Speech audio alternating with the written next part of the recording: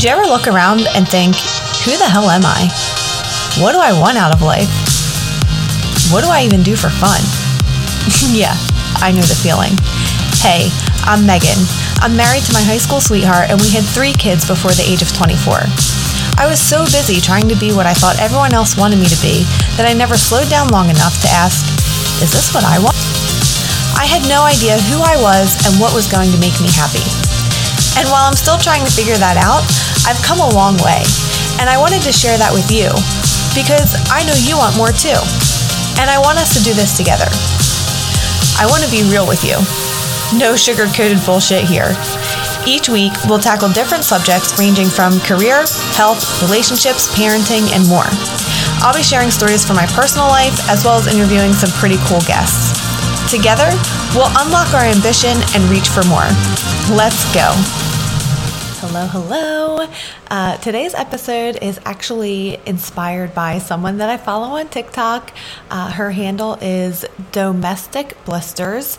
I know she has a book. I'll get some of her other social handles if I can find them, and I will add them in the show notes. But basically, her content is all about setting boundaries and communicating what you need and making sure that your house and your spaces are functional for you rather than being perfectly spotless and clean. Because as much as I would love for my house to be perfectly spotless and clean all the time, there are 5 people and 3 animals who live here, and I don't have a cleaning person or like a live-in nanny or I don't know, access to all of these other supports that would make that a realistic thing for me to want to achieve. And so I know I mentioned in my last episode that keeping my space tidy does help with my anxiety, but letting go of that perfectionism that my house has to be clean and tidy all the time is really helpful. So check her out. But something that she posted last week, I'm still thinking about it, and it's so funny. She called it mommy dick measuring. And she was talking about, there's a lot of moms out there on social media. This was on TikTok, so it was in reference to TikTok. There are a lot of moms out there who are like, oh, I can't believe you give your kid this. I would never. My kid only gets this, or whatever it is. You know that mom. You've seen her. You've interacted with her. Maybe your kids are friends with one of her kids. She's a fucking asshole, okay? She just is. And what this person was saying was, that's great for you. It's not my job to be as good of a mom as you are. That's not my goal. That will never be my goal. My job is to be the best mom that I can be, that I know how to be. And what a mindset shift, making sure that instead of comparing yourself to the super mom who is the president of the PTA and always has home cooked meals sent into her for her kids' lunches, her car is always clean, she always has her hair and makeup done at the soccer field, you know who I'm talking about. She is who we all think we're supposed to be. Right? And if we spend all of our time and energy and focus trying to be that person, instead of focusing on being the best person that we can be because we have other strengths, okay, then we suffer and our family suffers too. So really understanding what your priorities are and what's important and meaningful to you can help kind of reframe and restructure, make it a little bit easier for you not to compare yourself to someone else. Because maybe there's a mom who gets up religiously every day at 5 a.m. and she is in the gym, she eats clean all the time, and you live off of McDonald's and Chick-fil-A and you haven't seen the gym in the last 5 years. It's okay for you to have different priorities. One is not better than the other, right? Where I live, it's like a beauty pageant sometimes at the soccer field, right? There's like these moms come in, their hair is curled, their makeup is done, they have like a really cute outfit on, and those outfits in my closet are reserved for like special occasions. Okay, you're lucky if I brush my hair on my way to the soccer field. I roll up in damn near my pajamas with a ponytail and a bare face unless I'm going somewhere else directly from the soccer field. But 9 times out of 10, I'm not. You know why? Because my Saturdays are committed to the soccer field, to the lacrosse field, to running my kids to birthday parties. Like I rarely have somewhere else to be that requires me to put that kind of effort into my look. I'd rather get the few minutes of sleep or have a few minutes to myself, and whatever my priorities are, whatever I did that morning to make myself feel good. Just because someone else feels good when they get up and get dressed and get ready for the day, that doesn't make me bad. That doesn't make her bad. It just makes us different, and that is what is so beautiful. Okay, so remembering that your job is not to be the best mom that she can be. Your job is to be the best mom that you can be. And also, after you identify this, version of yourself, this mom that you want to be, there will be days that you'll fall short. There just will. We all have bad days. You're not going to be the mom that you strive to be every single day. And on those days, you should give yourself the same kind of kindness and grace and love that you would give to your daughter when she comes to you, when she has kids and says, I wasn't the mom that I wanted to be today. What would you say to her? You wouldn't say to her, well, you're a piece of shit. You would say, we all have bad days. No, there's no such thing as a perfect mom. Whatever. Those are the things that you should be saying to yourself instead of beating yourself up about your shortcomings for the day. So sticking with this theme of motherhood is not a competition. Like, there's no gold star. There's no mommy Olympics. We create this competition amongst ourselves, whether it's, through our interactions in real life or on social media or whatever. Especially on social media. Oh my God. And especially if those people on social media are like rich people who have the things that I mentioned earlier, nannies, someone who cleans their house, so they get meals, they're part of those like meal clubs. They send all of the meals right to your house and you just have to put them in. So they're like these perfectly balanced, nutritious, beautiful looking meals, but they didn't even go to the grocery store and get those meals. And again, there's nothing wrong with that. It's just that if you don't have those kinds of support systems in place in your life, you cannot compare what goes on in your house to what you see on their Instagram page. Because what you see on Instagram are like glimpses, tiny seconds of time. And sometimes, most of the times, not even sometimes, holy shit, almost always those pictures are staged and taken and retaken and taken again and change the lighting, change the filter, all kinds of stuff. So anyway, stop comparing yourself to that person, especially if you know that you don't have the same resources as they do. In addition, stop trying to do it all, you guys. I had a conversation a couple weeks ago and people were like, I don't ever like bake the cookies for the school fundraiser or like the party or whatever. I always sign up for like the napkins and the paper plates, and I make a friend with someone else on the PTA who is like on her shit so that she can remind me when all of this crap is due, because I don't have the time.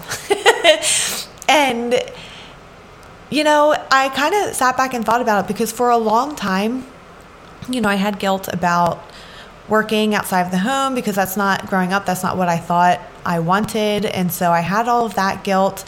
I didn't have as much flexibility in my work back then, so I couldn't just, show up at school on these special party days. And, I did sometimes, but there were things that I had to miss. And so to make up for that, I would like be up all night baking the brownies or whatever. And when I say I baked brownies, I mean like the Betty Crocker, like all you need is eggs and oil type of thing. I'm not cooking anything or baking anything from scratch. But like now I realize that I wasn't doing that stuff for my kids. I was doing that stuff to make myself feel better about the guilt that I had. And it just doesn't make any fucking sense. Like, if it is not in my nature to bake things or to like put together this like cute little package with all these little gifts for the kids and everything, no, absolutely not. You get like a Valentine's Day card with like a sticker on it. That is it. I'm not putting together a care package for 35 fucking kids. Sorry. I'm just not doing that. And that's great for those moms who like get enjoyment out of that, because I can see how it's like fun and it's a creative outlet and, it's exciting for the kids and all of that stuff. I'm not like shitting on those moms who do those things. I'm just saying for me, that would require a lot of effort and a lot of stress and a lot of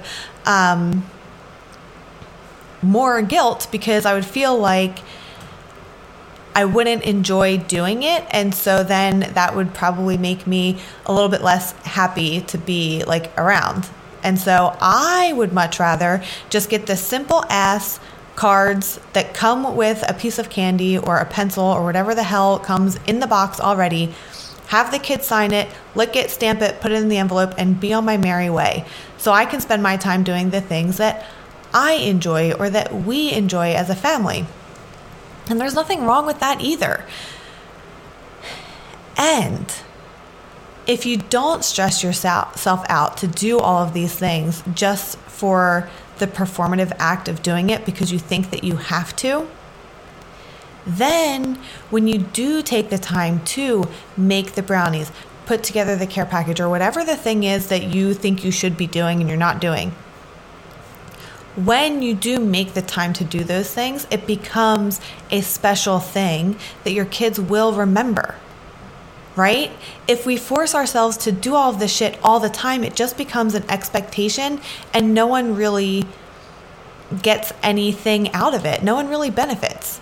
But if you are always doing the things that make more sense for you and your family and your lifestyle, and then sometimes you make time in your schedule, you do the arts and crafts, you do the extra thing, then that becomes an experience for your child that they will remember, right? Maybe not when they're 50, but at least for, the next little bit, it's like a special bonding opportunity. And so stop stressing yourself out. Stop trying to do it all.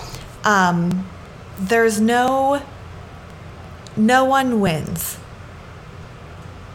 No one wins when you try and do it all. And no one wins when you try to be the mom that you see on social media, when you try and be the mom that you see in the car pickup line who's, again, driving the Range Rover. She's got the perfect husband, perfect body, perfect kids, are always matching, like perfectly matching outfits and like all of that.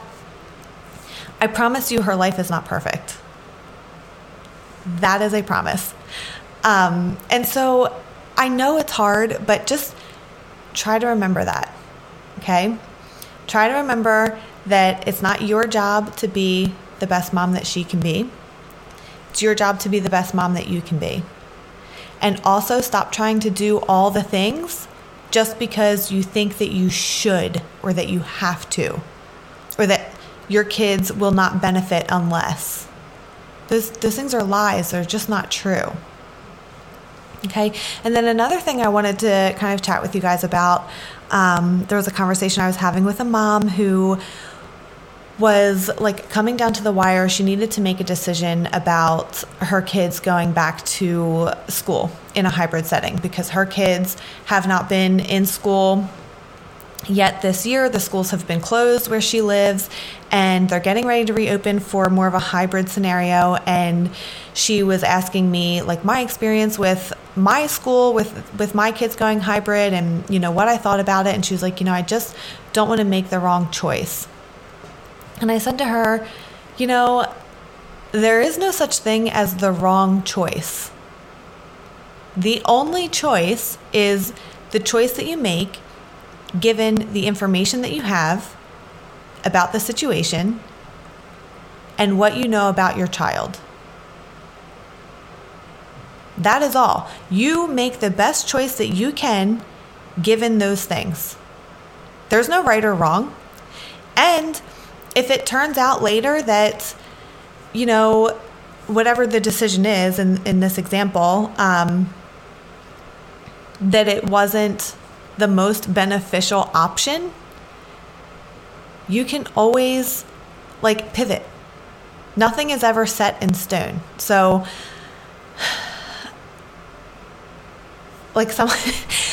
an example of this in my life recently is that my oldest wanted to wrestle when he was in middle school in the worst way, and I would not allow it.